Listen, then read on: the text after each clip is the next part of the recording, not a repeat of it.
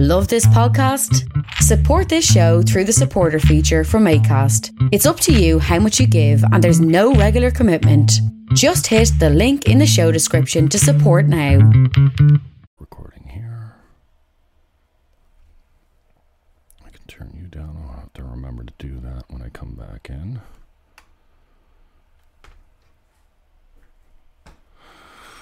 All right, let's do this.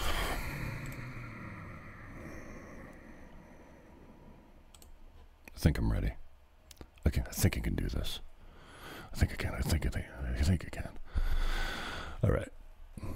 Streaming.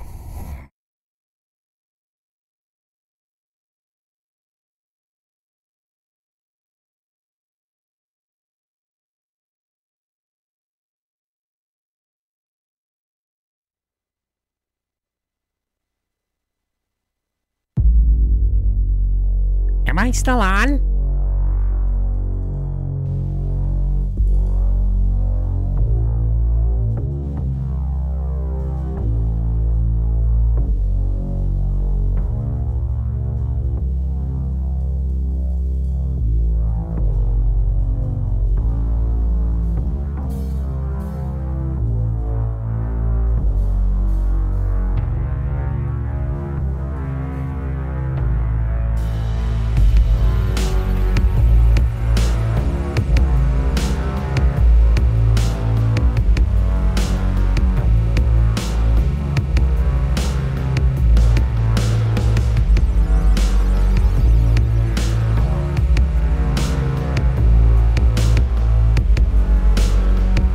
Here we go.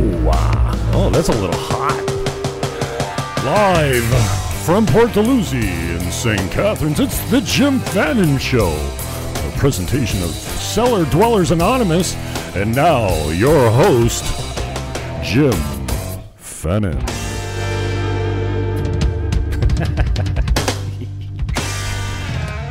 Fun. This is like one of my old radio opens. Welcome back. I am your pimp in the box, the king of talk show scrubs. Scrubs are the guys that fill in for the regular professionals. I talk to politicians, media types, rock stars, and heathens. Thursday night I'm on live at 7 p.m.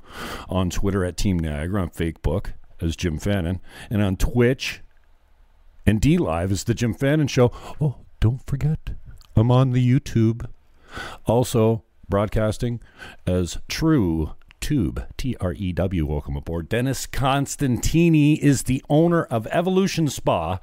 Just like the title says, he skipped town. He had enough of Doug Ford and Justin Trudeau's bull crap. Unmute yourself, King.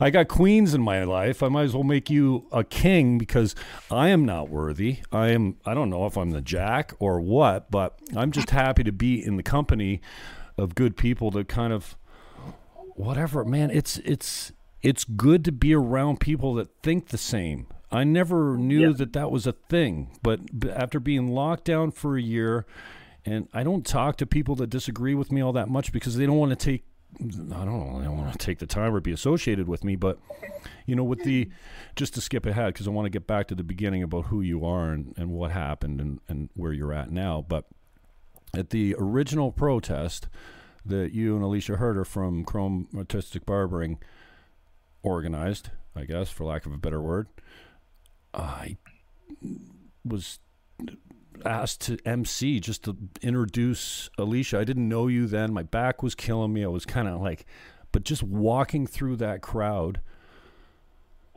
was, I don't know. I didn't know that I missed crowds and that I could feel so connected being with people that weren't wearing masks. I don't believe that masks do anything. There's no scientific evidence to support the use of masks.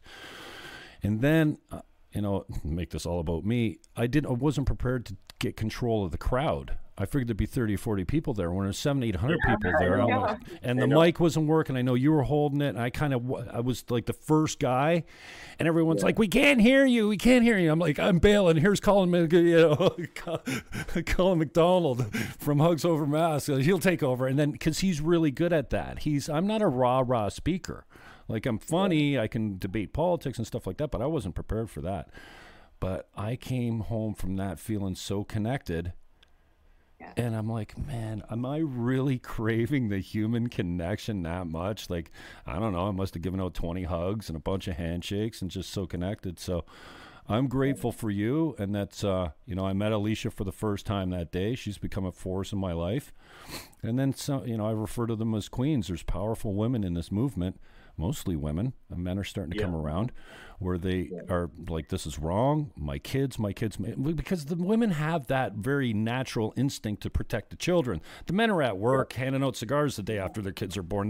They don't have that responsibility or those fears or that mechanism. Yeah, we protect our family, but not like the mother. You know what I mean? So I'm really happy to see, because I don't go to protests. I'm really happy to see that the men are stepping up at these, because some of my, these good women in my life that have spoken to regional council, like Rebecca Hahn and Danielle Romanek and Alicia Herder. And Alicia's muted now. Like, I guess you are too.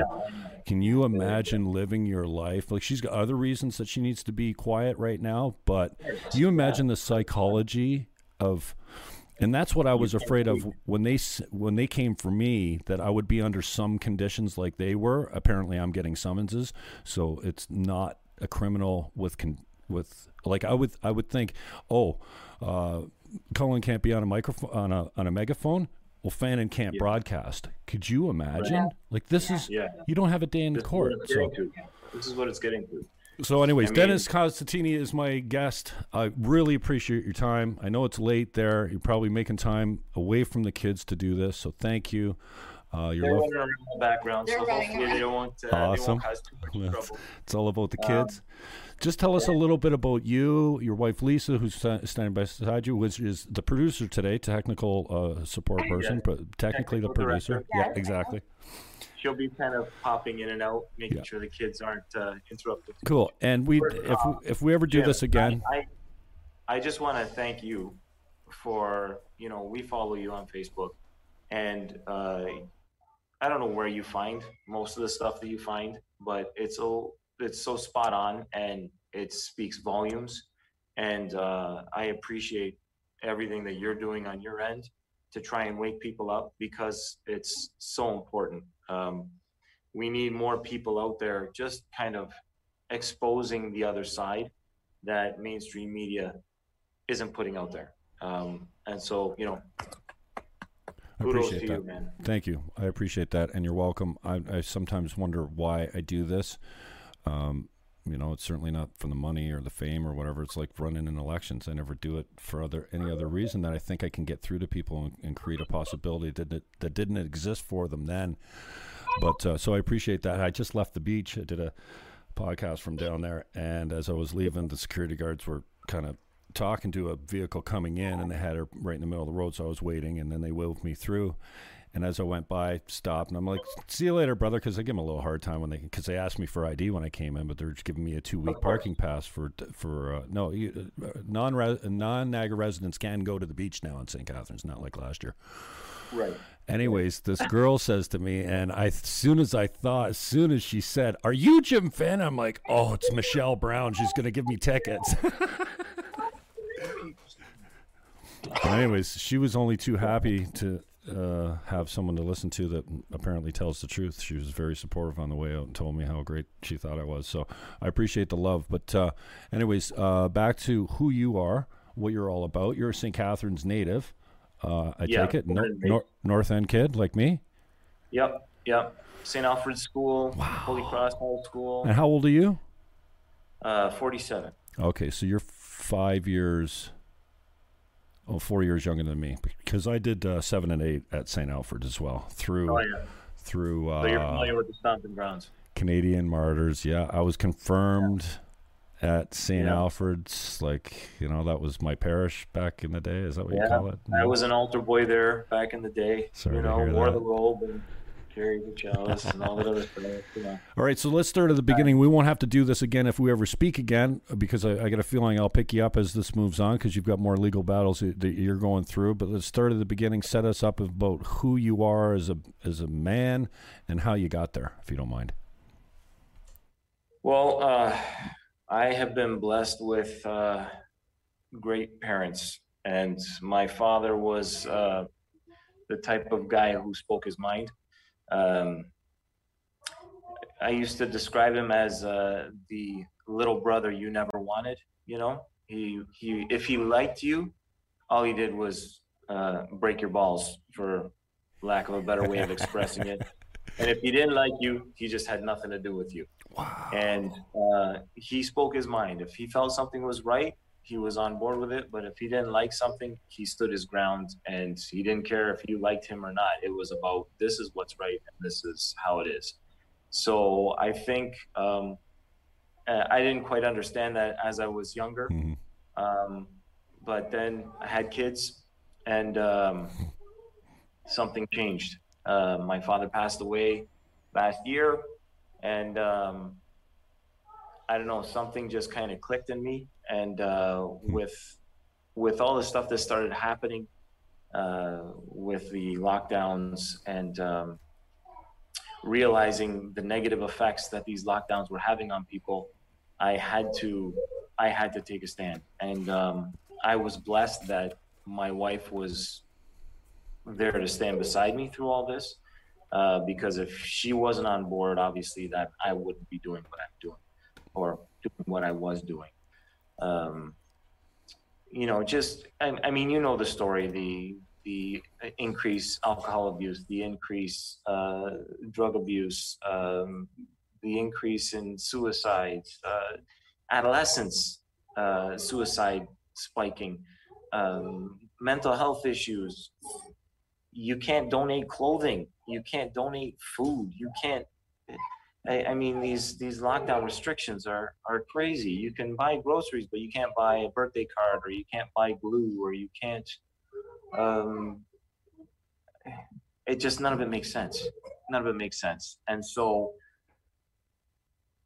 my issue was, you know, I had a funny feeling after the very first lockdown, when they were calling for that first initial 2 weeks. It just didn't make sense to me. I'm like, why are we closing down businesses when there's a virus on its way? It's a virus. It's not going to be stopped by closing down businesses.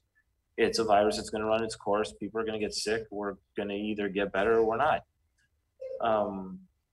And my wife actually and I had a little bit of an argument about that at the beginning. And you know, she was a little more leery and a little more scared than I was at the beginning. And so I said to her, I said, I don't want to shut down. And she's like, we have to. She goes, if we don't, people will think that we're, you know, that we're evil, that we don't care. And I said, well, at this time, I really don't, because it doesn't make sense. And I said, I'm going to close because you want me to. But mark my words, it'll be 2 weeks, and then it'll be another 2 weeks, and another 2 weeks. And next thing you know, 6 months is going to go by, and we're still going to be shut down. Once we got to around month 2, that's when she kind of got on board, and we started really looking into things. And, you know, we still stayed closed, obviously. And when we did reopen, we did our best to stay within the protocol of everything that was expected of us. We did our best. Then you start hearing about, okay, there's a second lockdown coming. And all of a sudden you find out politicians are going on holiday. And you find out that the head of our own NHS goes away on holiday. And you start realizing that, hey, something's not right here. How serious could this possibly be if all these people who are in the know are going away on holiday? They're taking off and traveling and doing all these things that we would normally do in our normal lives, yet everybody else is restricted. So again, you know, I'm talking to my wife. It was like, honey, I want to reopen. And she was kind of leery at first. But then, you know, when we found out about the head of NHS going away on holiday, I'm like, that's it, I'm done. I am reopening my business. I can't take this anymore. This is just ridiculous. And she finally gave me the okay. And that's when I sent out an email, a mass email to all my clients, and put a post up on Facebook. And I don't know if you know, but Walter Senzik was actually a client of mine for a very long time. So I didn't hide anything. When I sent out the mass email to all my clients, I made sure that Walter got a copy of that as well, because I was so dead set against what was going on. I put my post out on Facebook. That got shared by multiple people, and it just took off like wildfire. I wasn't expecting it. And my original intention was, I'm going to open, I'm going to run my salon as I normally do. And I'm going to take the tickets and I'm just going to tape them to the wall. And, you know, once I'm done with all these tickets, I'll turn them into a quilt or something. But it was the actual Facebook post that got shared that came across Alicia Herder's screen. And then she ended up reaching out to me to let me know what she was doing with the whole evolving her business into a production company. Right. And I thought, wow, that's genius. And so, you know, we chatted, and I was on board, and that was it. So together, her with Chrome Artistic Barbershop and Evolution Salon and Spa decided to jointly open our businesses and run them as production companies. We were doing it for a while, and at one point we actually had a conversation where, you know, Alicia's like, hey, maybe they're not going to come at us. But I think it was the very next day that they came in like gangbusters and hit both of us up. I had 4 people come into my place. Alicia had the same 4 people come into her place to issue tickets and summons, and it was, you know, I was taken by surprise. I wasn't expecting it, but the thing is I'm pretty sure the Standard already had their article written, and they had to ticket me because I was alone in my building. There was no reason for them to give me tickets. There was absolutely zero reason for me to be issued tickets because, number one, at the time, salons could be open to do curbside. Right. So I could have been selling products. Number 2, I could have been in there just doing inventory or cleaning my place out. And number 3, if I was operating as a production studio, legally I'd be within my rights. But I'm pretty sure it was a witch hunt, and they were trying to use us to set an example to scare all the other businesses into compliance, to make sure that nobody, you know, took a stand the way that we did. Yeah, Dennis, have you ever been, tell me about your community connection and anything that you've ever done to be active. You're an activist now, whether you like it or not. You've been standing strong as a good masculine figure in our community. Thank you for that. Have you ever been politically, or have you ever been an activist? Have you ever protested anything, marched, carried a sign, done anything? No, I mean, in growing up, I was never really huge into politics. I did what I could to support the community. I mean, I've been in the hair business for 25 years, fundraising, Grapes of Wrath, when that started up with 13th Street Winery, we got involved with that to try and help raise some funds for charitable events. I fought in the Pearl Gloves, the first one that they had. Oh, dude, hang on. Didn't you break Bolt's nose in the first shot? Did you fight Bolt? Yeah, I fought. I don't remember that, but somebody just reminded me. I'm not sure if I was at that. That was back in the. Well, I think that was before Laura Yip fought, because we were actually friends back then. So I'm not sure I was at the Pearl Gloves where you fought, but somebody reminded me the other day you smashed Ted Bolt and flattened his nose in the first shot. No, it wasn't. I like Ted Bolt. Nothing against Ted Bolt. Yeah, you know what? We became pretty close after that. You know, he's a really good guy. Ted's a good dude. I felt really bad about it because here we are both trying to, you know, raise funds for the community. No. You put 2 men in the ring, there's one thing that is on, well, there should be only one thing on both men's mind. Yeah. Knocking the other one to the ground with a broken nose. Honestly, in the first round, I thought he was going to take my head off. Like, he came at me gangbusters. I was like, whoa, I wasn't expecting it at all. And We when were I just dating then, and I was about to leave. I was like, Dennis is getting beat up. Like, Yeah. I'm out of here. This is embarrassing. she told me at the beginning, she's like, if you lose, don't I expect me said, to be at the table. I didn't get dressed up to be like. I didn't get dressed up. I had a lot of pressure on me, Jim. I had a lot of pressure. Wow, that's a good story, man. I'm glad you hit on that. So, Yeah. So, like I said, I've always, even back when, I'm blanking out, the mustache, Movember. Oh. Back when that started, I was one of the first people in Don't the do area to that start again. doing that, to try and raise awareness. It's one of those things that I figured, I know a lot of people in the community. yeah. If I can turn people on to anything to help build stuff within our community, to help raise awareness in our community, then it's my moral obligation to do that because of the career that I'm in. I have contact with a lot of people. I'm able to spread the word. I'm able to get the word out to people, to make people aware of things. So I never took that lightly. It was something that I felt was important as a hairdresser to do that, So I got involved as much as I could, but never really politically, never to the extent that things happened with this lockdown nonsense. Mm-hmm. So then, not politically active, not supportive of one candidate over another, not speaking out about. Have you ever been political in your posts before? Because now you obviously are. Have you ever found? No. Can I ask you what your leaning was as far as what you used to vote historically? When I was younger, I was a liberal. Mm-hmm, like me. But then as I matured and started realizing that, yes, it's good to take care of others, but the money has to come from somewhere. I started leaning more towards conservative. And yeah, that would be the direction that I would lean these days. I was liberal and I voted for Justin Trudeau the first time. Right. Sure. Now I'm complete conservative. Mm-hmm. After like this past year and a half, Canada did that. I was like, this is.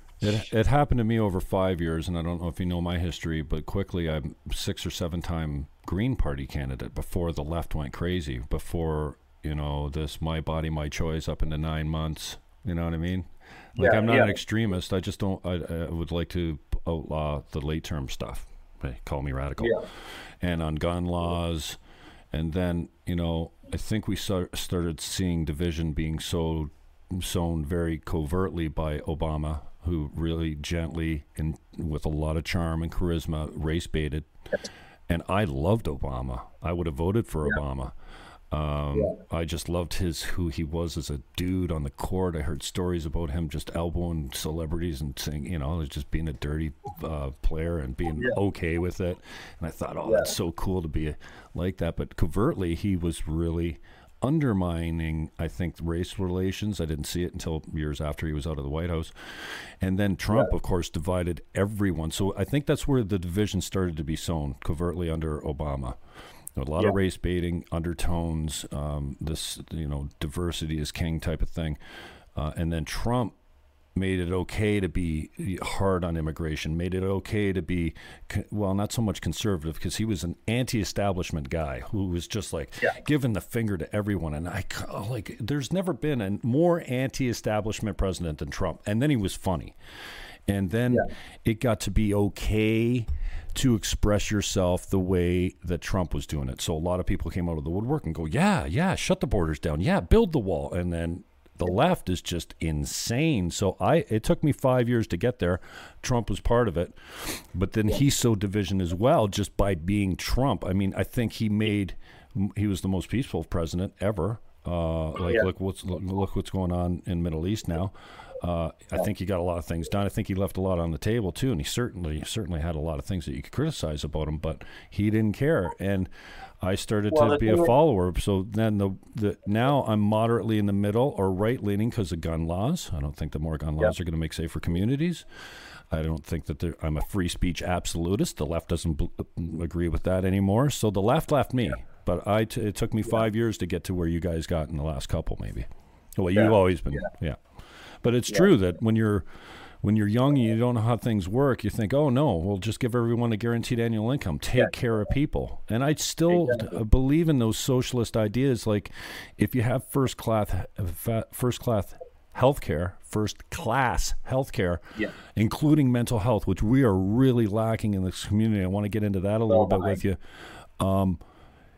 If you treat people right the first time when you see them, you don't see them again as often. And if they keep cycling back through the jails and the systems and the hospitals and stuff like this, it costs you 10 times as much as it would have cost you to treat them well the first time. So I still believe that. I still have socialist leanings. There's enough money to take care of everyone. But now we got employment problems. Like, we can't find anyone to work because they're all getting paid to stay home. In the States, the same thing. They can't find servers. So I appreciate what it takes to travel. Pictures of people begging for money, standing in front of signs saying "Help Wanted," in the States. But on that note, with taking care of people, and you're right on the money. It's like if you take care of people properly at the beginning, then you're not going to have that cycle through. And, we have a daughter, she's going to be 5 in August, and she's autistic. And when we learned about her becoming autistic, or learned about her being autistic, was when Ford cut all the funding to autism. And, it was then that really opened up my eyes. And I was at one point trying to set up a fundraiser for the autistic community. Because my thoughts are, if you take care of these children when they're young and make sure that they get the therapy that they need, they can one day become a part of the community and actually input into the community instead of being a drain on the community. There's so much importance given to the early diagnosis, the early diagnosis and immediate treatment of mental illnesses. And I talked to a girl the other day that's got her sister's locked up in an old age home, and she went months without a shower, and they put, if she went to get her cancer test, then they'd have to quarantine her in isolation for 14 days. And it's just a horrible story. You know what I mean? But anyways, I forgot my point. Go ahead. It's pretty good when I do that. It'll come back to me. Trust me, it'll come back. Yeah. What were we talking about? Because now I'm looking at your blank face. Autism, and saying the government, had scrapped the funding to autism when our daughter. Right. Yeah. My point was, this girl's her sister was schizophrenic, but she didn't start showing signs until later, like 20 years old or whatever. And then she went undiagnosed through the medical system for 2 decades. And once you go that long, there's no getting them back with medication or therapy or whatever. They're to a certain extent gone. Like, she's better now once they got her on the right meds, but there was a long period of time there in the early stages. So, and people don't quite understand how important mental health is and how it lacks, especially specifically in the Niagara region. Like, I have a story. If you'd like to know, Scarlett's still on the wait list to be diagnosed at the Niagara Children's Center. She's still on the wait list for free services for speech therapy and OT. Even though they said if a child doesn't have the speech therapy and a diagnosis before the age of 5, the percent goes down significantly for their verbal ability and their cognitive ability and all those other things. And how long's that been? She's going to be 5. She was just 2.5 when she was put on the list. Wow. So she's still on the list to be diagnosed and for services. So of course, when I first put her on the list and they told me, I go, well, what's the wait? At that time, they said, about a year. Mm-hmm. First of all, it wasn't a year because then COVID happened and now whatever. I had her diagnosed and started services within 10 days. She was fully diagnosed by a psychologist, started full speech therapy, OT, ABA, everything, all private was done within 10 days. She's been doing full services for the last 2 years. So when you mean private, what do you mean specifically? We paid out of pocket. It came out of our pocket. Just for the diagnosis? Yes, I found it was Dr. Becky Ward, who does for the Phoenix Center. She used to work for, I think, the Bethesda, or is it? Yeah, I can't remember. For autism. So then she went private, and it's on Welland Avenue. So I had found her, who is thank God, does the diagnosis and the assessments. So we paid, I think it was like $1,200 or $1,400. Wow. Had her diagnosed. And then services there, just even for a little, it's like a mortgage payment. And then speech therapy, it's like 140 for the hour. OT was like 150, and she was doing it twice a week. We were lucky in that we had some support from family. Yeah. My parents chipped in quite a bit. Lisa's mother helped out a little bit as well. But here we are. We have our daughter. We find out she's autistic. We just had our son. I had just opened up my business, and then we had this added burden of these expenses, which obviously we would bend over backwards to do for our child. But this is the public system, I'm saying. So all the children in St. Catharines that are still on that list, but that don't have the money and don't have the connections to pay for privately, are still on that list. Waiting.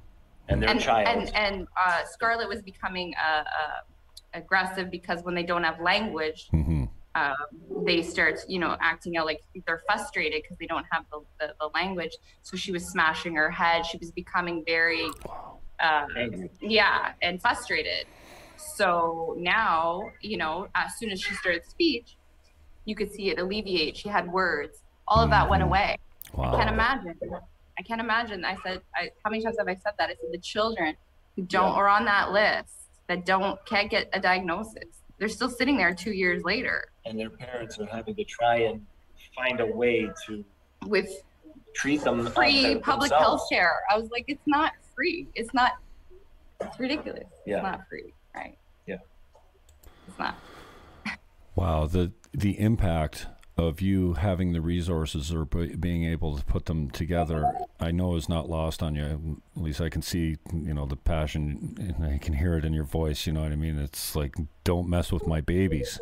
And if there's a will, there's a way, and I will find a way. For the other children, that would frustrate me. That's my mother. Yeah.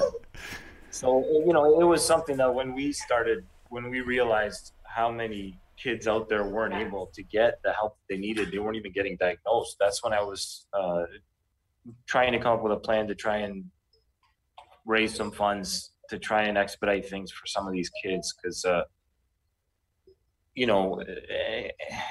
time lost is detrimental to their development. It's very important that these kids get as much therapy as they can before the age of 5. Because if they don't, it's lost. And we actually lost a lot of time with our daughter because of the first lockdown. All of her therapies were locked down, so she wasn't able to get it. And we watched her sadly regress from all the progress that she was making. And so that was another part of these lockdowns that was really, really killing me. It was really just gnawing at me. So back to the story. They come in, they give you some tickets, and then where does that leave from there? Tell us about some of the media exposure and some of the, the attacks on your character, because I know there's certain politicians. I mean, we've made no big secret about who they are, exposed them for their hypocrisy, but that, have aligned us, I guess, for all I did was MC an event, dude. I do, that's kind of my thing.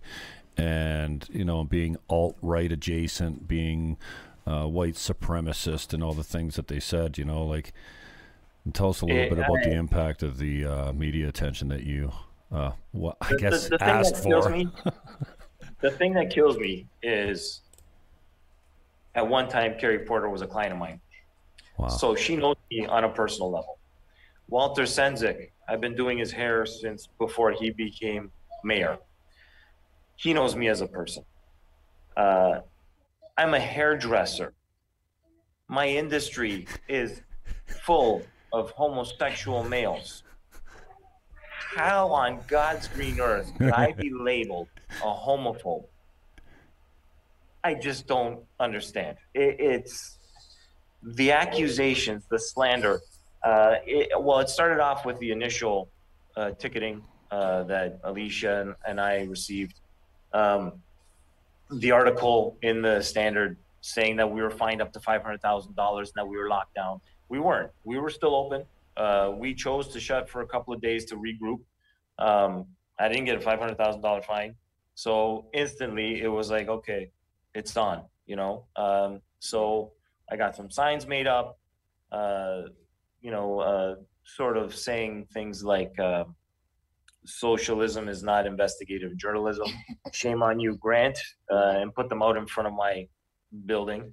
And this, the signage just kind of went on from there because I thought, you know what, it's on now. I mean, they're attacking me and I don't see this going away. Yeah. And I'm not going to stop because they're trying to scare me. It's just not happening.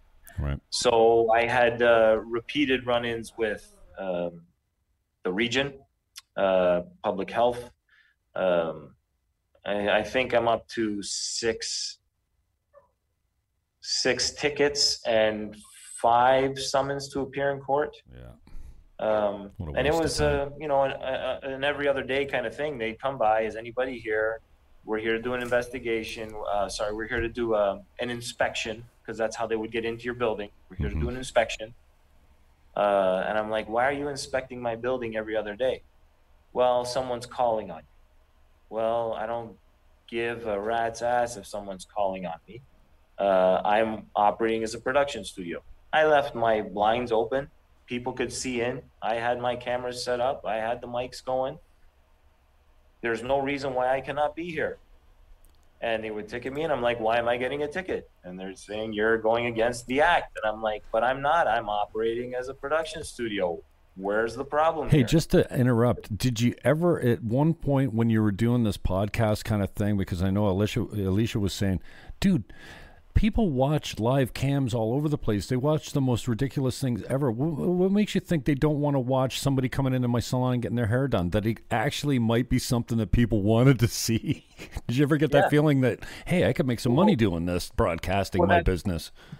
That's the thing. Originally, it was kind of like I just had a little cell phone on a tripod, and it was kind of like, okay, well, let's see how this goes.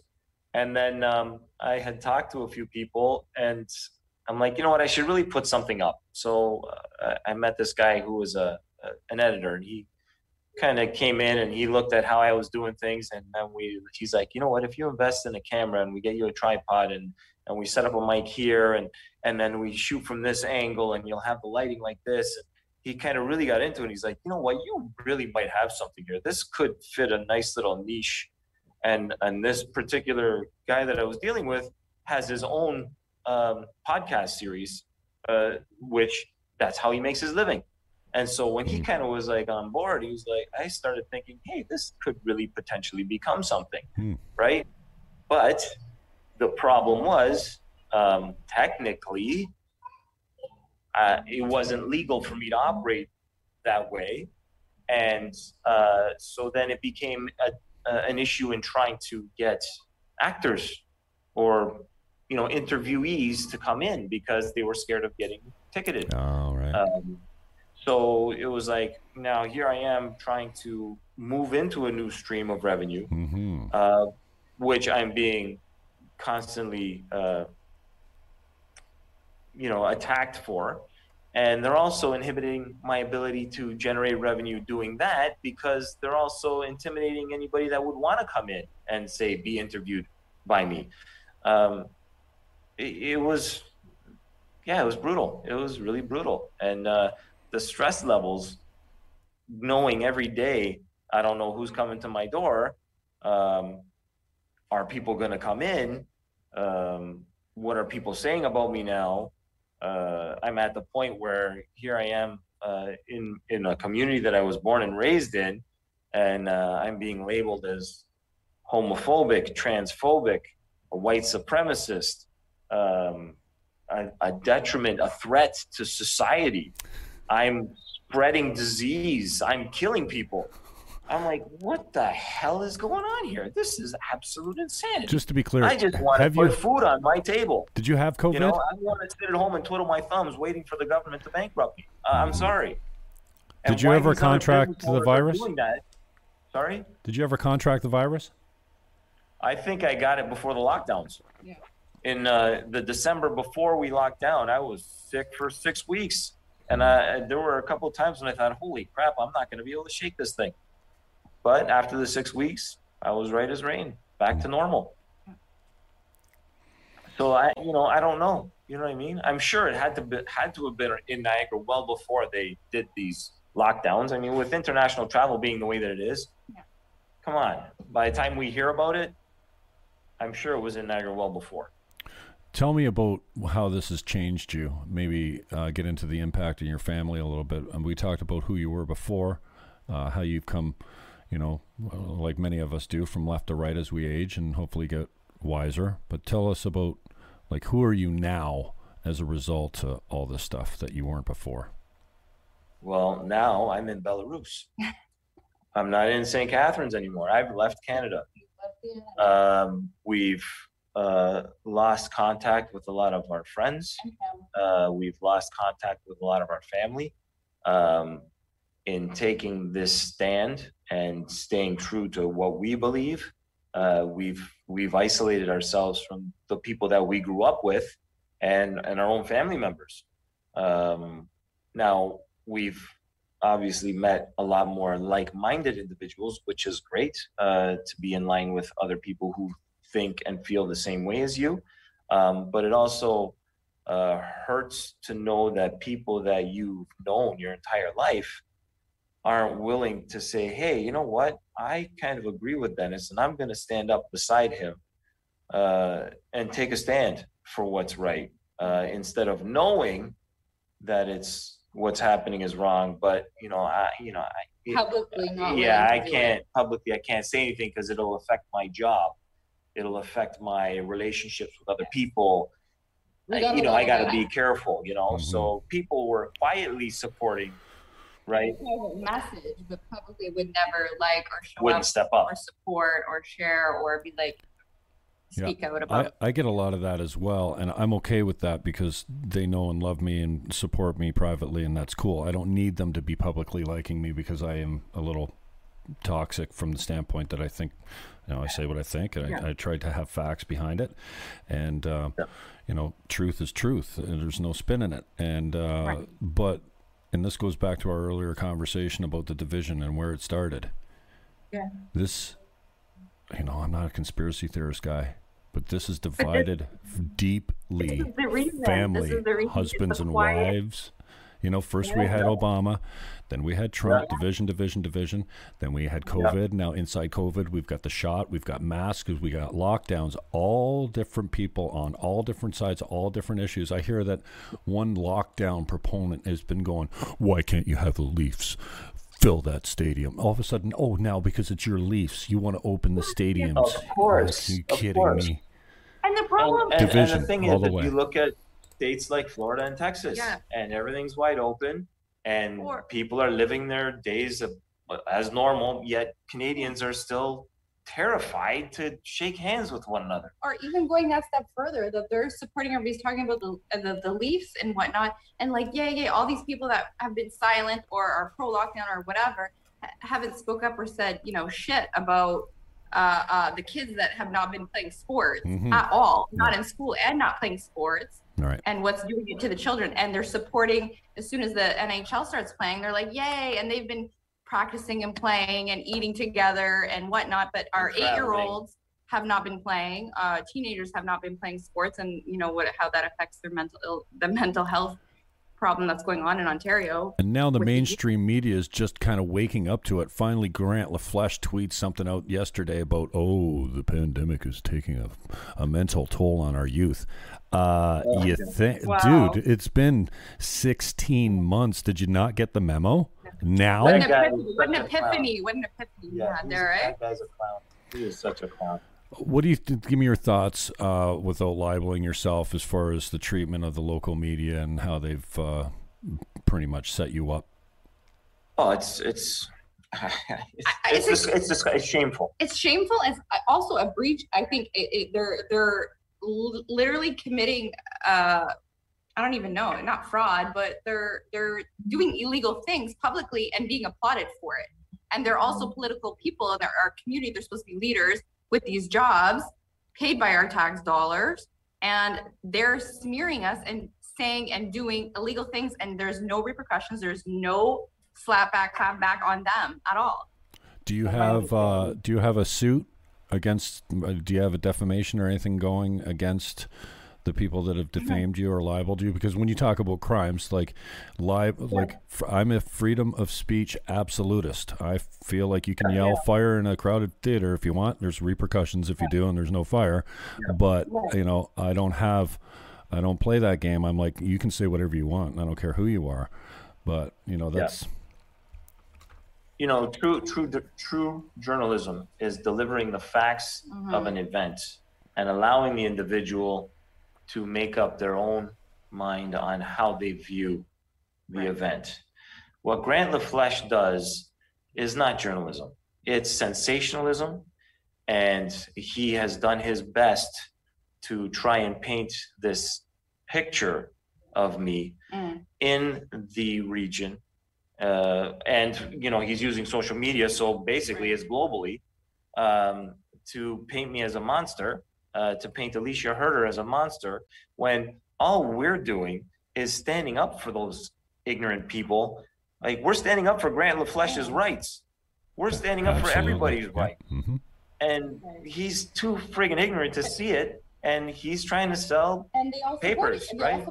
And there's that network in Niagara of these socialists. Share that, and they share it, and they try and shame everybody. They try and bully people. It's absolutely sickening to see our council and our mayor behave the way that they've been behaving. It's all for, you know, the vote, basically. You know, oh, what's the bandwagon thing we're going to jump on now? Let's jump on that one and make everybody else feel stupid if they don't join what we think.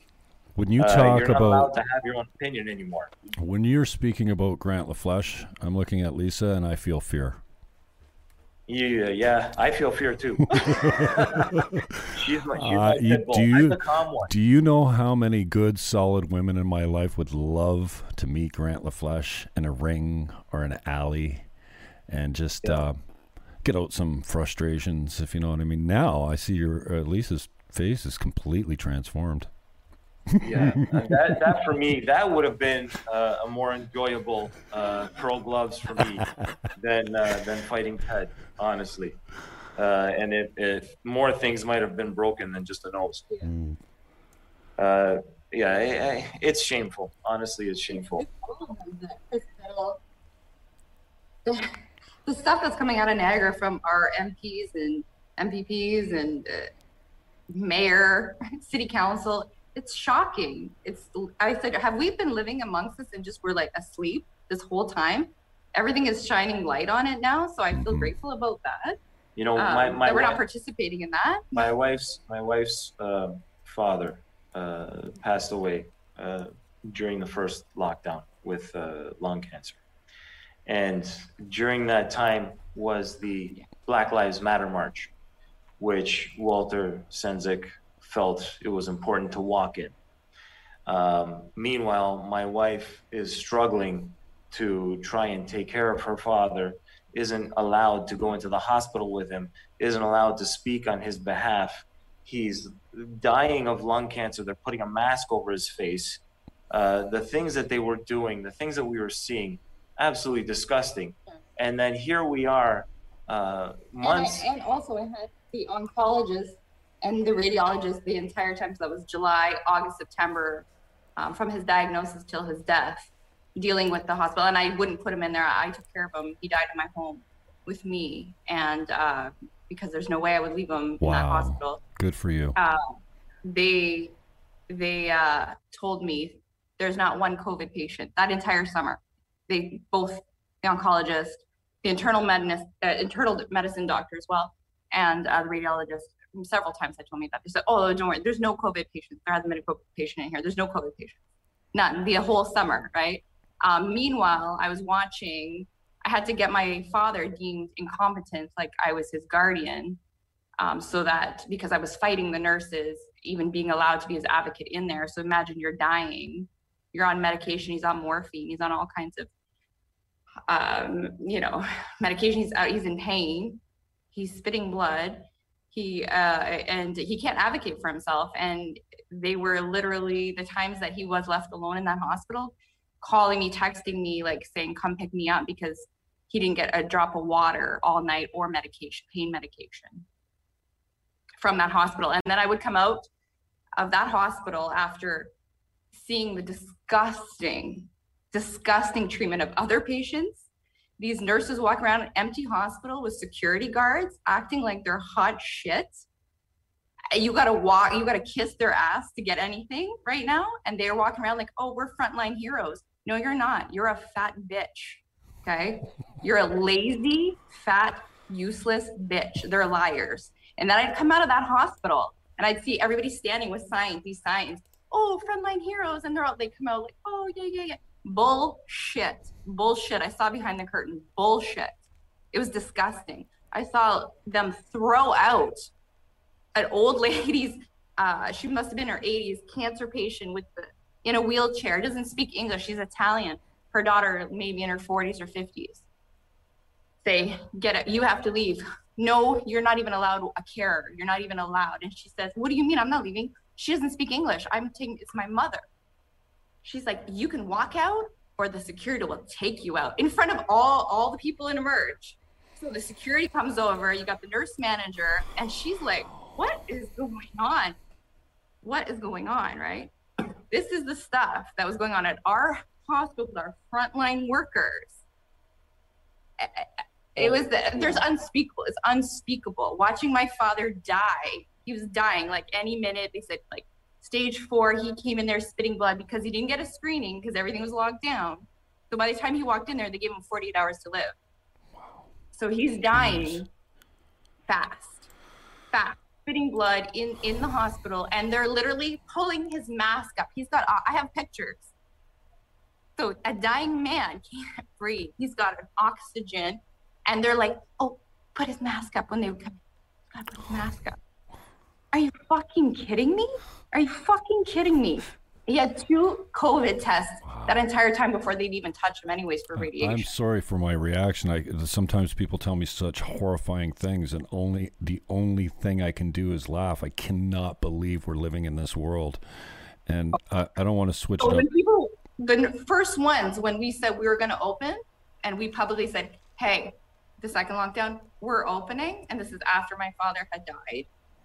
And the first person to comment, how dare you, it's a pandemic, is who? I'm an RN at the hospital here.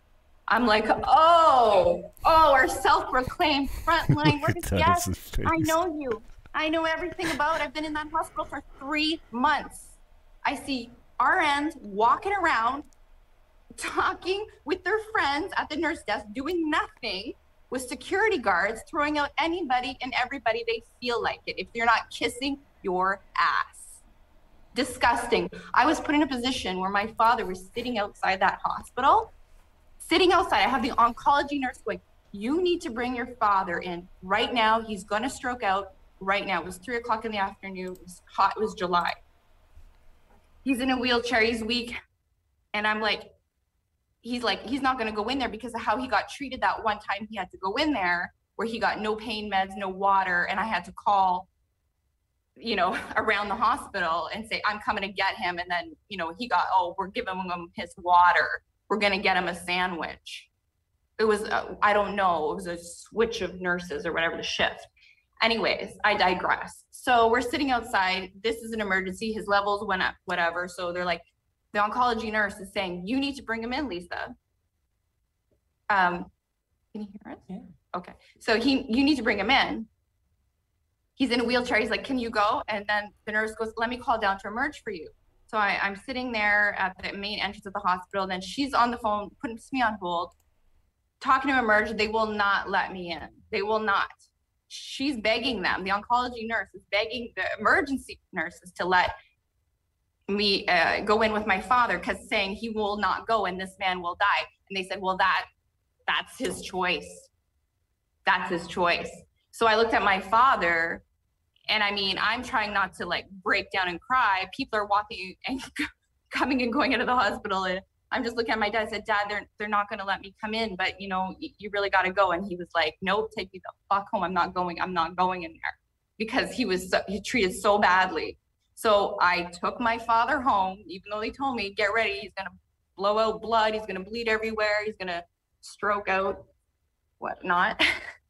And this is what the nurses, and it was empty. It was empty.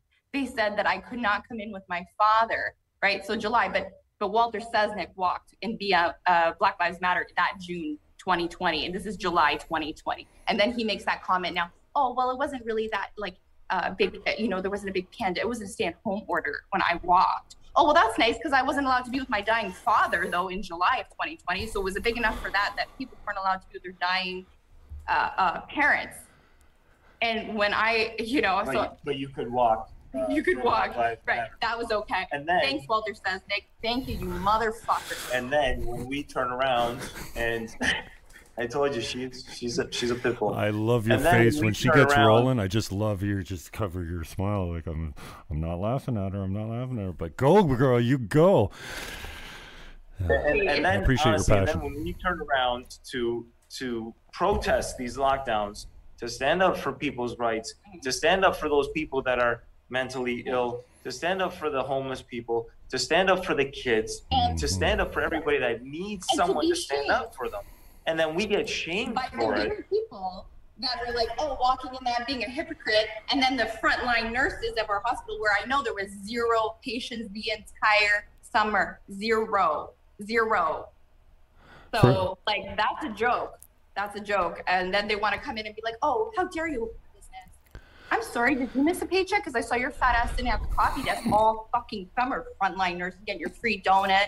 Like, no, you're not a fucking hero. You signed up for this job. You want claps? You want claps for this pandemic? It's a clap. It's a fucking clap. Lisa, I love you. Never change. I'm going to start with you then, because I want to leave this. I want to respect your time. It's 1:15. I got a beach to hit. That's the truth behind the lie. Lisa, tell me about how you're managing your hate. I hope this is therapeutic for you, but like, how are you dealing with it when you wake up freaking angry at what's going down and what you had to do? How are you, that's why I asked Dennis, who has this made you? I imagine you're a much more angry man than you were 16 months ago. I think we all are at some level. I had to get a therapist after my dad died, because you're watching this, you have an inside look to behind the curtain in our community, in that hospital, and the hypocrisy and the lies. And then they come out like, oh, like that, right? But I witnessed it, and it's not true. It wasn't true. But they made my father suffer. They were going to deny his care, whether he standing here saying, sorry, not letting him in with me. Well, he's going to die then. Well, that's his choice. That's your choice. That's what their care in Niagara Hospital, right? We taxpayers. We had a night where he was getting some therapy, and he had a little bit of an anaphylactic reaction. So he started swelling up, and it was 1:00 in the morning. And so we started giving him some Benadryl to try and bring the swelling down. And it started working, but then it didn't work enough. So I'm like, I'm gonna call the hospital to find out if we can go with him in the ambulance to the hospital. Because he was so traumatized. He did not want to go. Say, can you come with me? He's swelling up. His tongue is swelling up. And this man, just because, think about that. You're dying, and you got to add the stress of, you're facing your own death. You know you're going to die. They told us flat out, you're going to die. And they told me, he's going to die no matter what you do right now. He's going to die any day. You're dealing with that, let alone they added this political COVID bullshit, right? They added this element to your death that he had to deal with, having the stress of like whether he should go to the hospital or not. He would choose not to. He would choose not to. He was so afraid. So you're adding a stress on a dead, dying man. You're adding that stress. I mean, it's despicable. And then you hear the mayor say something like, oh, it wasn't a big deal back then in June 2020. Well, it was a big deal when they wouldn't let me in with my dad dying in July 2020, in August 2020. It was a big deal. Mm-hmm. So I do take a serious offense, and then slander us, shame us. Shame on you, Walter Sesnick. Shame on you. You're a disgusting person. You're disgusting. And how am I dealing with my anger? That's how I'm dealing. We left our fucking country. Tax-paying business owners left our fucking country. Fuck them. Oh, that's how I feel. So with that evening when I called the hospital, you know, I'm like, we're worried his throat may close, but he needs someone there to advocate for him. Well, unfortunately, no, you can't have anybody come in. So I asked to speak to someone more senior, go through the same story. Nurse manager. Yeah, no, we can't have anybody come in with him. He's got to come by himself. So I'm like, well, what am I supposed to do here? Am I supposed to wait for his throat to close till he can't breathe so that he's forced to come into the hospital? Because I want to get him there before any of this happens. And you're telling me that no one can come with him. Right. He's not going to come into this hospital because he's so traumatized that this is what had to happen. So we had to wait till the morning for his throat to close so that he couldn't breathe anymore, to call an ambulance, to have them pick him up so he couldn't say no to the ambulance. And you think, I made my front living room into a bedroom. We had a door put on because we lived just down the street from the hospital, off First Street out there in Martindale. So we were like 2 minutes from the hospital. Mm-hmm. We had him because he couldn't do stairs anymore, and it was going to be a very declined, short, quick death, obviously. They gave him 48 hours to live from the time they flagged him, the time he walked into Emerge, and he ended up living a little over 2 months in total. But they were trying to say, oh, let him in the hospital. They weren't letting visitors in. I'm like, I will do everything in my power. My dad will not be in here. We were up around the clock, doing everything, feeding him, dealing with his pain, giving him his medication, helping him to the washroom, doing everything right up until his last breath in our own home. And, you know, and I chose that because of what the system was, because that, you know, I wasn't going to let my dad die alone in some hospital like that when I saw what the care was. I'm like, I don't care what the mental toll was going to take on me, because I wasn't going to allow him to have such a degrading, horrible death, you know? And he did. He died just me and him alone in my arms. He died in my arms. That's the way it should be, and a lot of people are fighting just for that right. And dudes, let me first say... you can take them out. You can take him out of the hospital. That's the thing. When he was in there on the Friday, he died on the Sunday. Mm-hmm. When he had an emergency, they had to give him emergency radiation. He was getting paralyzed. The cancer was so fast, just spreading and spreading and spreading. And, you know, by the day. And so they tried to say, oh, well, he can't leave. The nurse tried to say, oh, well, he's not discharged. He's got to stay. I said, I'm just charging him. Read my fucking lips. He's leaving. I'm his guardian. We're going. Step off. I don't need a doctor. I know my fucking rights. We're leaving. He's coming home. The end, you know? Guys, I hope you got a bleep button. No, there's no bleep button, and it's fine. Just click explicit language on the podcast thing, and I will stay up. I hope YouTube leaves this up. We're broadcasting on 5 different platforms right now live. I don't think you've said anything that's medical misinformation, but that seems to be what they're censoring so much. But before you guys go, I want to say I'm proud of you. I love you both. It's obvious, you know, we need great men to lead, to be husbands and fathers for our youth. You know, the traditional family is really important. I hope you guys value what you have and that you stay together forever and that your kids are okay. I'm proud of you. It's just so powerful to see Lisa. And, you know, the man is the man. He's got his roles. He's got his strengths. So does the woman. We're not equal. We're very different. We process things differently. And women are far more emotional than men who've got testosterone off the charts, which is a great thing. Celebrate our differences, you know. But I can just see, you know, as much as I talk about the leadership or lack thereof of men in our society today, there's a lot of cucked individuals that virtue signal out there to look good, and I'm not one of those guys, but it's just so obvious that great men can't do shit without their women. and vice versa. But you know, the women are good at taking it back, you know, behind the curtain, in the background, supporting quietly and lovingly, while the men go out there and do the damage that they need to do. So I'm really impressed by both of you. I'm proud of you. I love you both, and I want to try and leave this on some sort of hopeful message, like these. Give me some light at the end of the tunnel. Tell us a little bit about your new life in Belarus and how you plan on helping people moving forward. Just give us some sort of... Well, we are educating people in Belarus when they go, oh, Canada. So I hope, you know, if any political person is listening, we are going to make sure everybody's educated. It spreads here. And we are. I'm talking to business owners, government people, what's happening in Canada. They can't even understand it. They don't even understand it because it's not even a thing here. There's no vaccine campaigns. Everybody's like, I just met somebody today, a stranger, everybody's shaking hands, nobody's wearing masks. It's just like normal. Right? Well, they're not under fear. What we're doing, I mean, honestly, Jim, like it kind of killed me to leave. You know, I felt like we were doing our best to try and gain some traction, to try and wake people up, to try and turn things around, but it got to a point where I started feeling like I was just banging my head against the wall, and I had to think of my family. Yeah. You know, I had to get my family out of there because there's no way that we're going to be able to turn around from the slander that's taken place. We were getting emails from long-term clients even saying like, you know, it's terrible what you've done, and you're reckless and selfishness, and the damage that was done by the leaders of our community.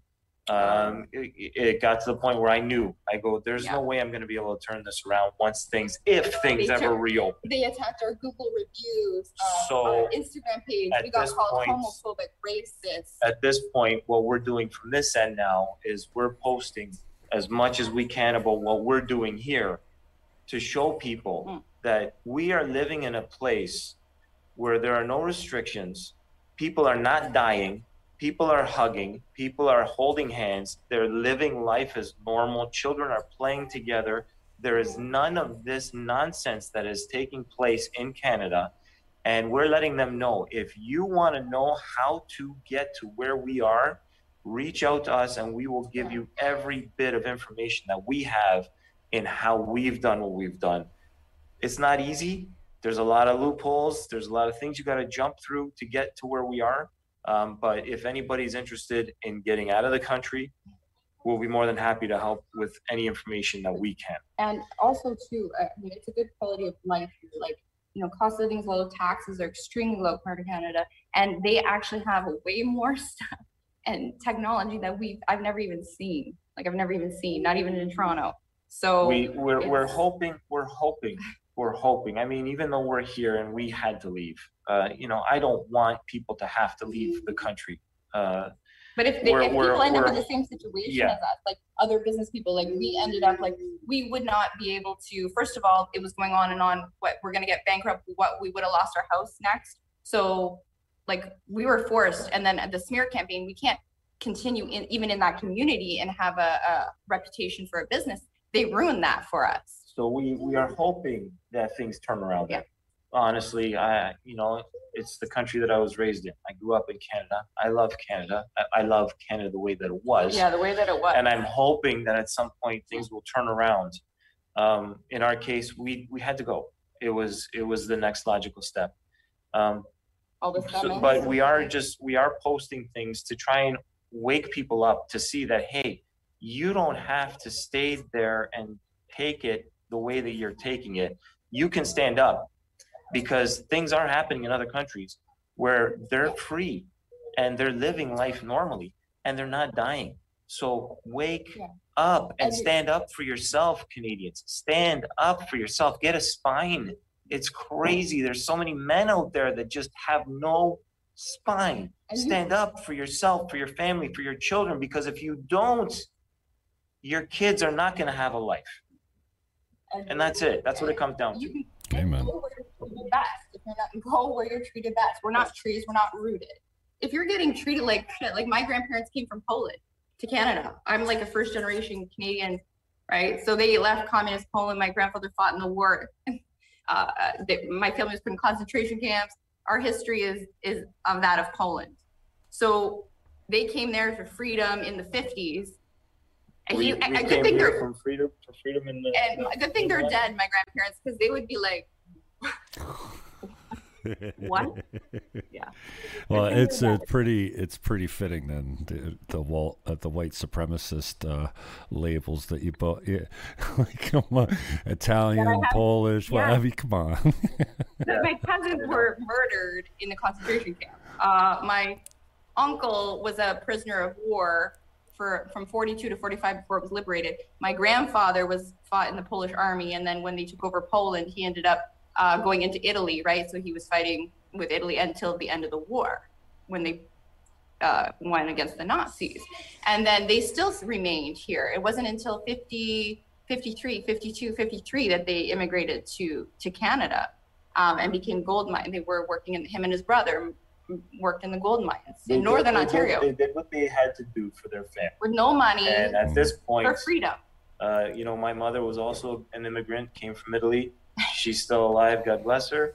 And when we told her we were leaving, the tears started flowing. But I just said to her, I said, Mom, this is something that you did when you were younger. You left Italy to come to Canada for a better life for your family. And now I have to do this for my family. And that's what it comes down to. Well, God bless you. I remember when my father, I said, hey, Pops, like he had 3 jobs when he was 20 years old. He was working over the river. He was pitting crews in the stock cars, vending machines, pumping gas, blah, blah, blah. And yeah, he had 3 jobs when he was younger. And I'm like, dude, well, how come you had 3 jobs? He goes, Jimmy, I got your mother pregnant.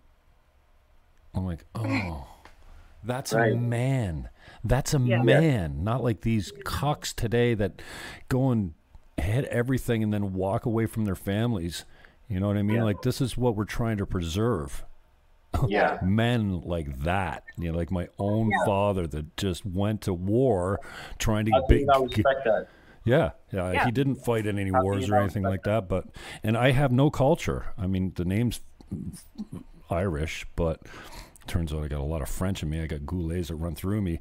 I'd be interested to see my 23andMe, but I don't have, like, my culture is growing up with you guys, and I would use the term I used in the schoolyard, but you can't say that anymore because that's not funny. When you used to be able to carve each other, like Romano Giancanarino was my best friend in grade 4, like I grew up with the Pavones and the, my boys, you know what I mean? And now the Mistrangelos and whatever see me in the car wash and they're like, Jimmy, love your stuff. I can't go near it, but I love it. Keep it up. You know what I mean?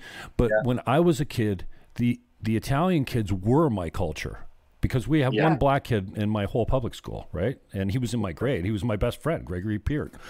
And man, me and Jim Zockley, we rubbed each other. He had a real tight afro, so we loved it. We're like, oh, that head. And then everyone started doing it, everyone. But, like your family and your culture, that was my culture. It's the only culture I had. I was always envious that you guys got gold chains on Easter when we got chocolate eggs. You know what I mean? I come home and I go, Romano got gold chains and they all came back for like 50 pounds heavier and look with all this jewelry and shit. Ma, like, what's you're not Italian. Don't worry about it, okay? We don't play that game over here. No. But and then as I got older, my best friends were Colombian. And their culture, like, man, similar. And I was engaged to an Italian girl too. I know what the Good Friday dinner is like. With 25 of you all yelling and screaming around a table while I'm like, can we get some quiet over here? I need to eat my food in peace. You know what I mean? So I appreciate, that culture because, for a lot of us, that's all the culture we had growing up. So anyways, I'm blathering on. I love you both, man. I got to get the hell out of here. Keep doing what you're doing, Jim. Yes. I appreciate that. We appreciate it, man. And people can get a hold of you. You got an email or how do they find you? Just on Facebook? Facebook, or they can email us at evolutionsalon159@gmail.com. And we might start also doing maybe some YouTube videos of our experience here. We might start putting some more videos up for that, for other people that are interested to just see. to wake people up and show them, hey, you can live without masks and you can live without social distancing Yeah. Well, if It's this happening other places in the world. this should mean something to you. Maria Hadlow's online with us, and you carried 15 all the way through Facebook. I haven't checked the other platforms, but that's pretty good for my little channel. Maria Hadlow just cried. She said, "I just cried." So Hopefully they're tears of joy. touched, moved, and inspired. She's very sorry. Lokes, thank you to Lokes for setting this up. You know, I'm a busy guy, for lack of a better term. And, you know, I couldn't do it yesterday, but, you know, you should be on my radar already. But Lokes has been a good friend as far as isolating ideas. And, you know, Lokes was the first guy that said to me, "Jimmy, listen, here's the deal. Walter Sendzik, Chair Bradley, the Chief of Police, 610, and the Standard are controlling the message. If you disagree with the message, they paint you as a white supremacist, and you're done. You're finished. You can't argue. You can't ask for PCR tests, how many cycles it is. You can't ask for science on masking. You can't ask for science on lockdowns. You can't go against the narrative, or you're finished." And there you are in Belarus, escaping There Canada. you are, Whoever thought we'd escape to Belarus for freedom. Right? Dude. Right? Yeah. Anyways, I love you. Thank you, Lisa, and the kids.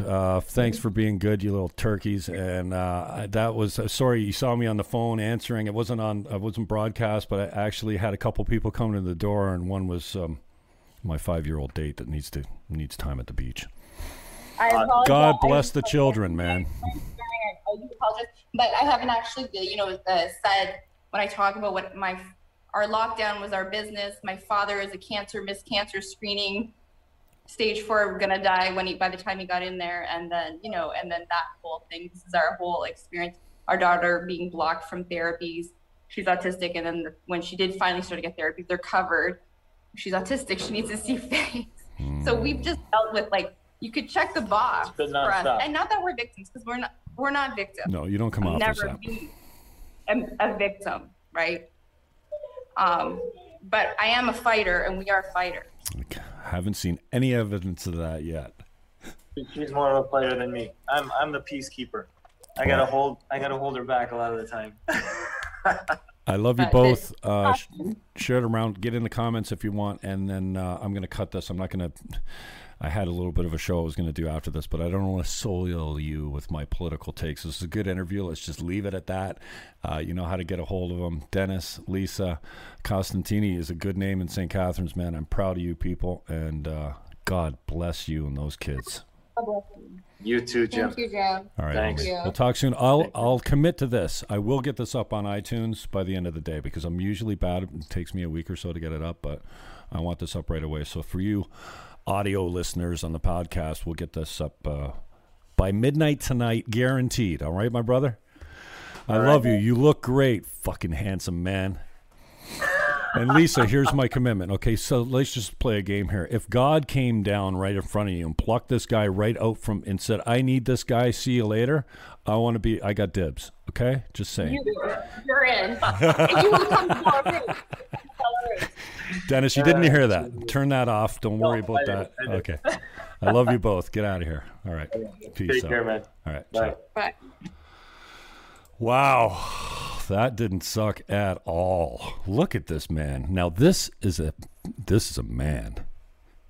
And I got dibs on Lisa if anything happens to him. Well, that was a pretty good feel interview. I didn't know that it was going to go that way. Thank you, Lokes, for putting the idea in our heads and putting us together. You know, I should know this is a guy that I should be looking up. But Lokes, you did that, so thank you for that. This is how you find me on the fake book. Disregard all my messages from my friends. Stop it. This is the fake book. This is the LinkedIn. This is the TrueTube channel on YouTube. This is the Gab.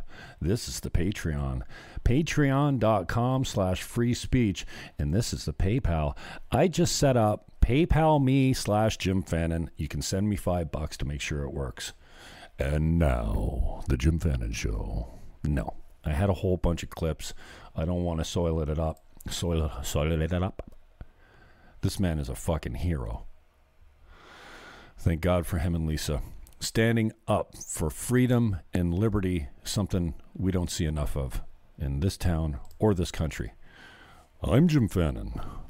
Thanks for joining us. Peace, love, hug your neighbor, and for crying out loud, Do not defy.